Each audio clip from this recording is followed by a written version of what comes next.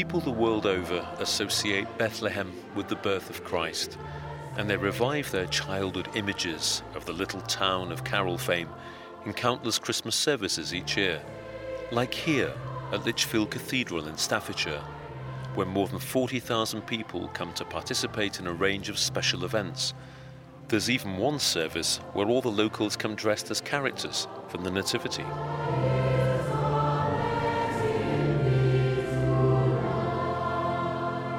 Beautiful as our traditional carols may be, they do very little to make us think about the lives of those born in that little town in the West Bank 2,000 years after the Christ child.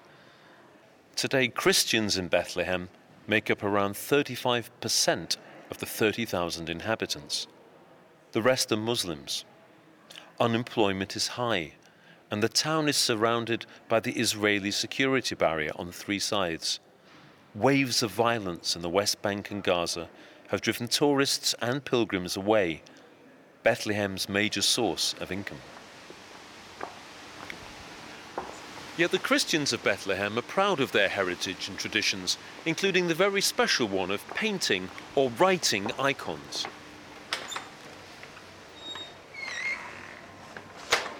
In front of me, here in a workshop in the cathedral precinct in Lichfield, are 2 such icons, one of the angel Gabriel and one of the Virgin Mary. My name's Mark Dowd. In this Christmas edition of Things Unseen, I'll be meeting the icon painters from Bethlehem who wrote them, as it's called, for this English cathedral. I'll be hearing what learning this highly spiritual art has given them and what it means in this day and age to be born and to live in Bethlehem. My name is Noura Slaby. I'm 23 years old. I'm from Bethlehem. I recently graduated from Al-Quds University with a major of computer engineering, and right now I'm with Bethlehem Icon School doing the professional training course. How old were you when you became interested in doing this? I used to draw when I was younger. I like to draw faces, and I've always been interested in iconography, first of all because it is from our Christian heritage, and an icon, it's like a book. You have to read it. Each part of it, each stroke of paint have a meaning and relate to something in the Bible. I am Nicola from Bethlehem. I am 27 years old. I am a lawyer. I work in Bethlehem too. I started when I was a trainee lawyer.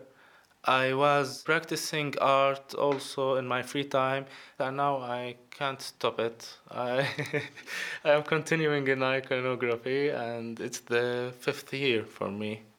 So on the wall in front of us, we've got the original sketches of the Archangel Gabriel and the Virgin Mary that were done in Bethlehem. But lying at the foot of them, we've got this large table with a lot of materials, including a box of half a dozen eggs almost. I mean, what's going on here, Nicola? Can you talk us through what we're seeing here? We have here the tempera colors, which comes from nature, from rocks. We have the eggs and the vodka. We mix the egg and vodka and water with the tempera color. The vodka protects the color when we put the yellow part of the egg from the insects and the flies. I wonder how many bottles of vodka have been used in making these 2 huge icons. Do you see this one? Small bottle of vodka, and still we have a little quarter of it.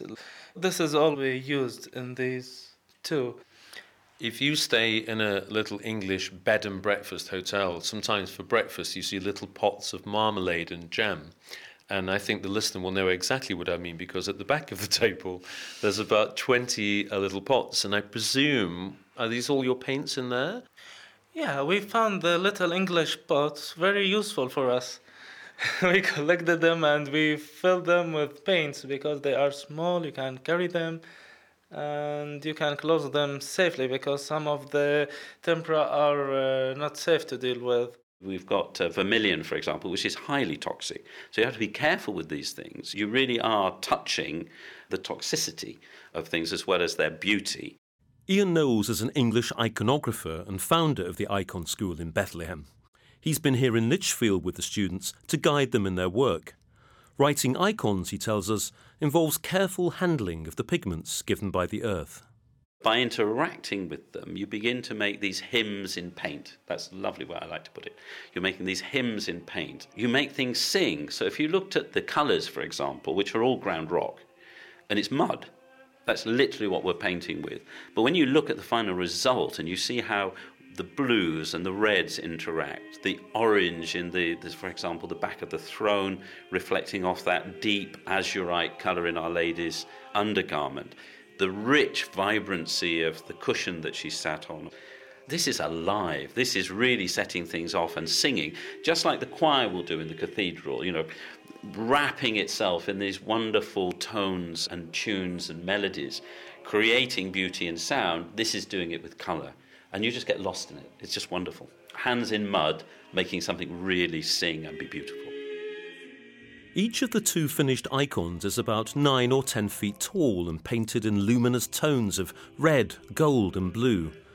At first sight, they seem to follow what you might call the traditional language of the spiritual art, the stylized faces and formalized postures.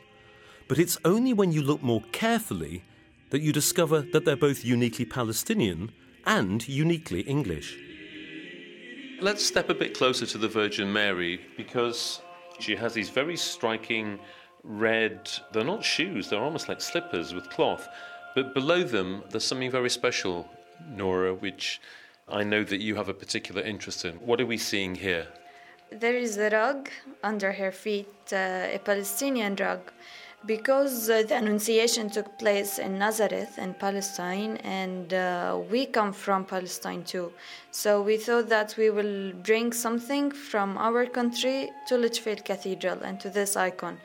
So we painted a rug which is embroidery, cross-stitch, and it has patterns from our Palestinian heritage. And the clothes that she's wearing, she has this maroon top with a kind of white headscarf which covers her head, and then lower down there's like a dark blue. In fact, there are lots of different colours. There's almost like a pink colour right above her feet. Would these have been traditional clothes of the time, or would you still see in Palestine today women dressed in these kinds of clothes? She's dressed like an Anglo-Saxon queen. The inspiration of the Annunciation icon started from the angel. In Lichfield Cathedral, they found an angel carved in stones buried in the floor of the cathedral many years ago. So the inspiration for the angel is taken from Lichfield angel. And because it is an Anglo-Saxon, we wanted the Virgin Mary to relate to the same period. So she's dressed as an Anglo-Saxon queen. I think what we've managed to do is to create an English style of iconography, which is ironic given that it's coming from Bethlehem. But if you go to, say, Westminster Abbey, where there are icons, they're very much a Russian or a Greek icon that's been sort of painted and put into the cathedral. But these pieces are deliberately part of the long, ancient, developing tradition of artistic treasure, artistic spiritual treasure, of the cathedral in Lichfield. So there's a real sense that we're just contributing to that treasure trove. And so this will be here maybe in 500 years' time.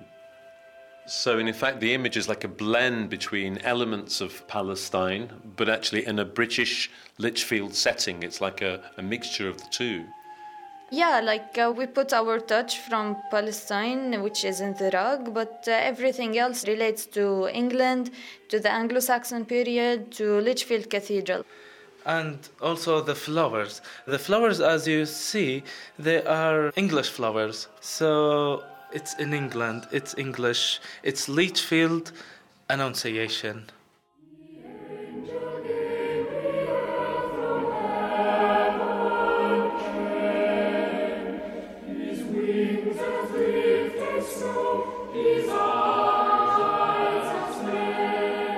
Looking at the serenity of these two icons telling the story of Mary hearing and accepting the news that she will bear the Christ child, it's easy to forget the daily hardships that people like Noura and Nicola face back home in Bethlehem.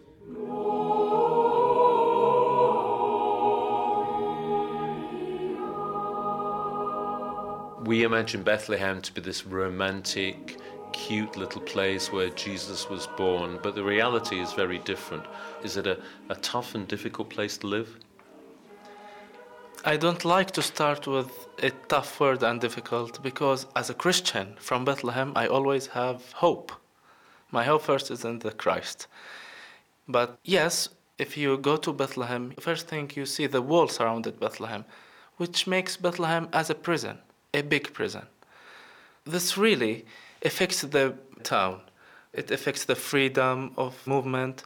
It affects the view of Bethlehem. The peaceful place where Jesus was born, it looks like a prison. For me, I don't remember a lot before the wall was built, but my sisters and older brothers keep telling me how they used to go wherever they want in Palestine to the beach, and there will be no wall surrounding them.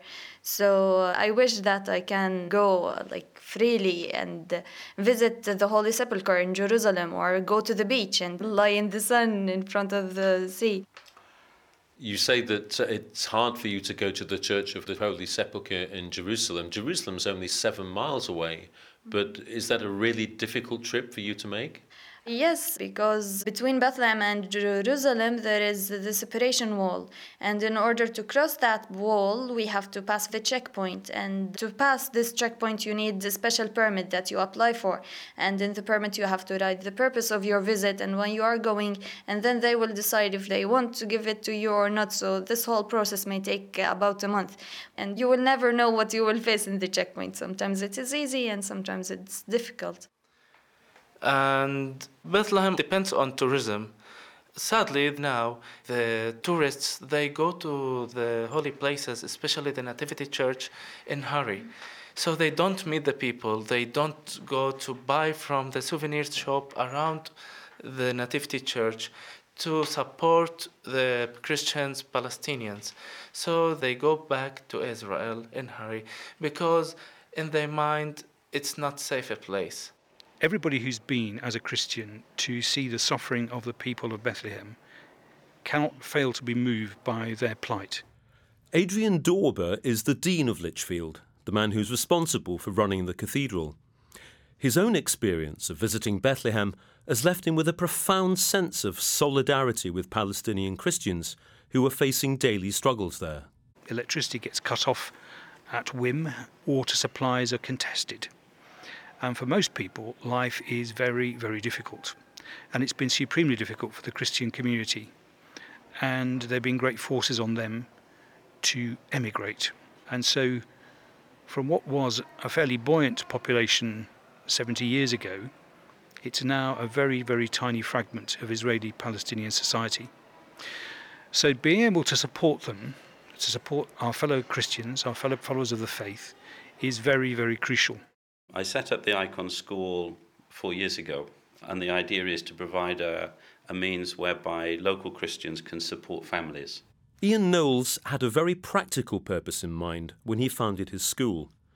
But how does an Englishman come to acquire such skill and passion for what's essentially an Eastern Christian art form? When I was 18, I went to Greece to visit a friend, and she took me into this tiny ancient Byzantine church, full of incense and candles and darkness and shafts of light. And there were these icons, and they were covered in soot, so you couldn't really see them very clearly, but you could feel the numinous presence of God. And at that point, I was in love with them and gradually learned how to paint icons and to eventually make it my life. I ended up by accident in Bethlehem through chatting to somebody online who was Orthodox and needed their church restoring, and I sort of volunteered. That was in 2008. And then you're in the place, and God does what God does. And meeting the students, seeing the need that was there, feeling that God was really calling me to respond, you just do it. And then you begin to reflect on what you're doing and where you're doing it, and you understand there is a higher purpose and a deeper meaning. And there's been many times since when it seemed impossible to continue, and I just said to the Lord, well, you'll have to deal with this, otherwise I'm going home. And below me, it gets sorted out every time. So then you're back on track. And yeah, I think it is something that God really wants. And I think seeing this time with the students and how much they've got from this experience, and more importantly, what they've been able to give and leave behind and contribute to the wider Christian world. So their dignity is restored. They're not receiving aid or, people's sympathy. They're actually shining lights and taking their patrimony and letting it really live. That's very humbling. And you really feel, yes, we're doing something which the Lord thinks is good.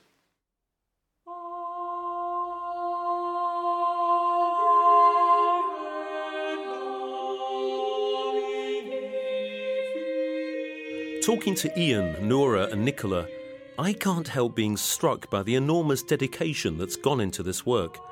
They've given no less than 6 weeks of their time to complete the 2 icons. So deep down, what does this work really mean to them? For me, when I do an icon, I am dedicated to it. Like before doing it, I read about it, get really connected with the icon that I will do. When I get that close from it, I benefit myself because I learn patience, I learn more about my religion, I grow in faith. So it helps me to be a better person. I can do it as business and do it faster, and I will sell more and I will have more icons that I did. But I think that the spiritual experience that I get from each icon when I paint it and put all my soul in it is much better, and it helps you a lot. Do you actually find yourself praying when you're working? When you look into the faces of Mary and the Archangel Gabriel, does it take you into a spiritual space sometimes when you find yourself being taken into a different plane of existence? Praying is the main thing in our work. So we start our day with praying. Then our work is praying itself. Sometimes when somebody talks to me, I don't reply or answer because I am focusing on this. Like it's a prayer. When you pray, you don't like somebody to interrupt you. And you're dealing with the holy icon, with the holy face of Mary, with the holy face of Angel Gabriel. So, yes, it's praying, not only painting here. It says in Paul's letter to the Colossians that Jesus is the image of the invisible God, and therefore he is an icon in that sense of bearing the truth of God to our human senses.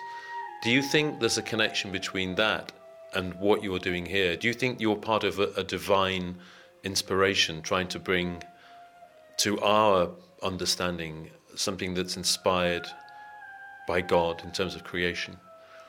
Absolutely, and this ties into why the school has to be in Bethlehem. What happened in Bethlehem is, for the first time in human history, God had a human face, had an image that could be looked at. And when Mary looked into the eyes of that infant baby, for the first time, God could look with human eyes with love.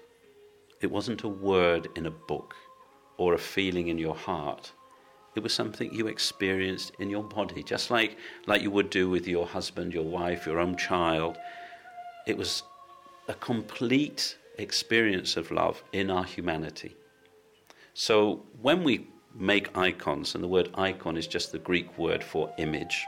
So when St. Paul talks about image, he's talking about icons. And remember when Jesus said to Philip, "If you have seen me, you have seen the Father." In other words, he is the icon that you use your eyes to experience the Father. This is what happens at Christmas. God looks at us through human eyes and touches us and embraces us in our completeness.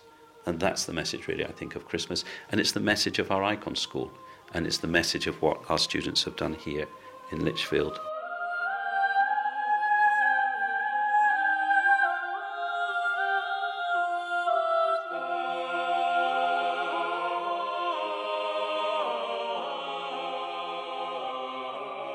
We work in silence when we write icons. Otherwise, we can't do a good work. And we have music on when we are working, liturgical music. So this helps a lot to pray more when you are doing the work.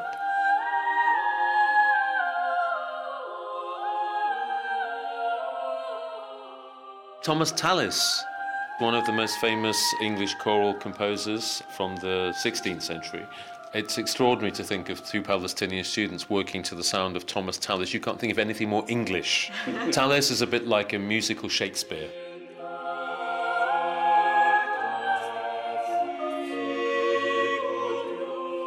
Yet with all this fusion of Christian traditions from England and Bethlehem, the fact remains that venerating icons is not a natural part of English Christian practice. As the Dean, Adrian Dorber, readily admits, commissioning these two images for the cathedral was something of a bold move. I think there's a sense of, this is a bit of a walk on the wild side, but one of the things that we need to cherish in an increasingly ecumenical age is we learn a huge amount from each other's traditions. And icons belong to the undivided part of the church. I mean, they predate the split between West and East. They predate the Reformation. And in the early church, there was already a great row about whether these things are idolatrous or not. And it was decided pretty much in the 8th century that these icons were not. They were showing forth of Christ and his saints, and they were like visible words. They were outward and visible signs of an interior grace, and therefore were to be seen as holy and good and worthy of our prayer. Because you don't pray to them, you pray with them. They draw your prayer to God. They draw you to God. And so it's not as if you're bowing down in front of something which is of entirely human manufacture. You're absolutely reverencing what that icon represents. The icon is the image of the invisible God. Now, as I take you west from the choir, we're going under the crossing, coming into the edge of the nave. The pulpit's on my right. But here, we're at the nave sanctuary now. This is the platform under which the Lichfield angel was discovered. Our wonderful Saxon statuette. And as we move slightly forward from this sanctuary, we go 2 piers down. And I'll show you exactly where the icons are. And they speak to each other across the nave. If we turn around now and face east, on the north side is Gabriel, and on the south side, Mary.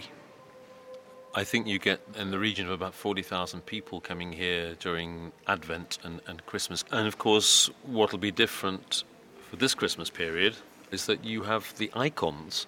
Yeah. Will they play a particular part or present a particular focus at any point during the Christmas celebrations? Yes. One of the key Gospels we have to listen to is the story of the angel Gabriel visiting the Blessed Virgin Mary. And actually having that story in icon form here will give us all sorts of interesting opportunities for people to come and engage with that, light their candles in front of the icons. They will be decorated probably with lovely flowers. And I hope people will feel this is a special place in the cathedral where they can come and pray and bring their Christmas intercessions.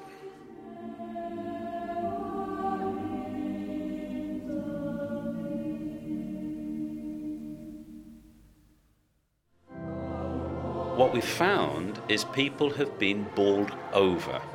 We've had a stream of visitors coming and visiting us as we've been working on it. And we've had people in tears, we've had people just dumbstruck and going away saying, I've just been so touched by this.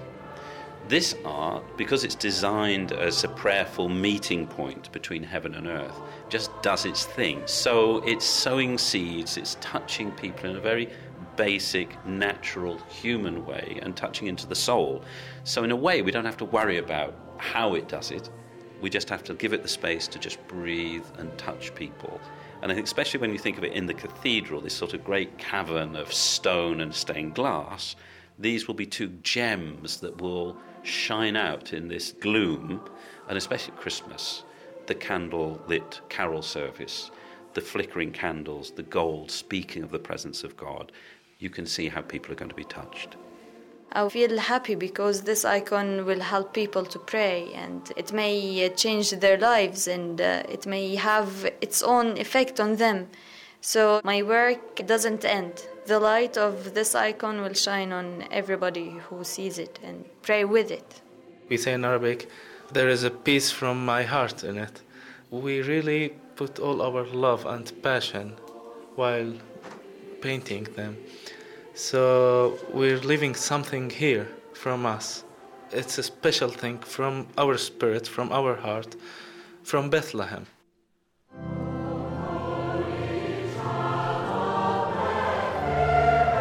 At Christmas time, Bethlehem normally attracts Western pilgrims eager to get a glimpse of the place where Jesus was born. But in a reversal of roles, this Christmas, Bethlehem has sent young Palestinian icon writers to give 2 inspirational images of the Archangel Gabriel and the Virgin Mary, the Mother of God, which now take pride of place here in Lichfield Cathedral. My name's Mark Dowd, and you've been listening to a special Christmas edition of Things Unseen, brought to you by CTVC. From all the team here, have a very happy and holy Christmas.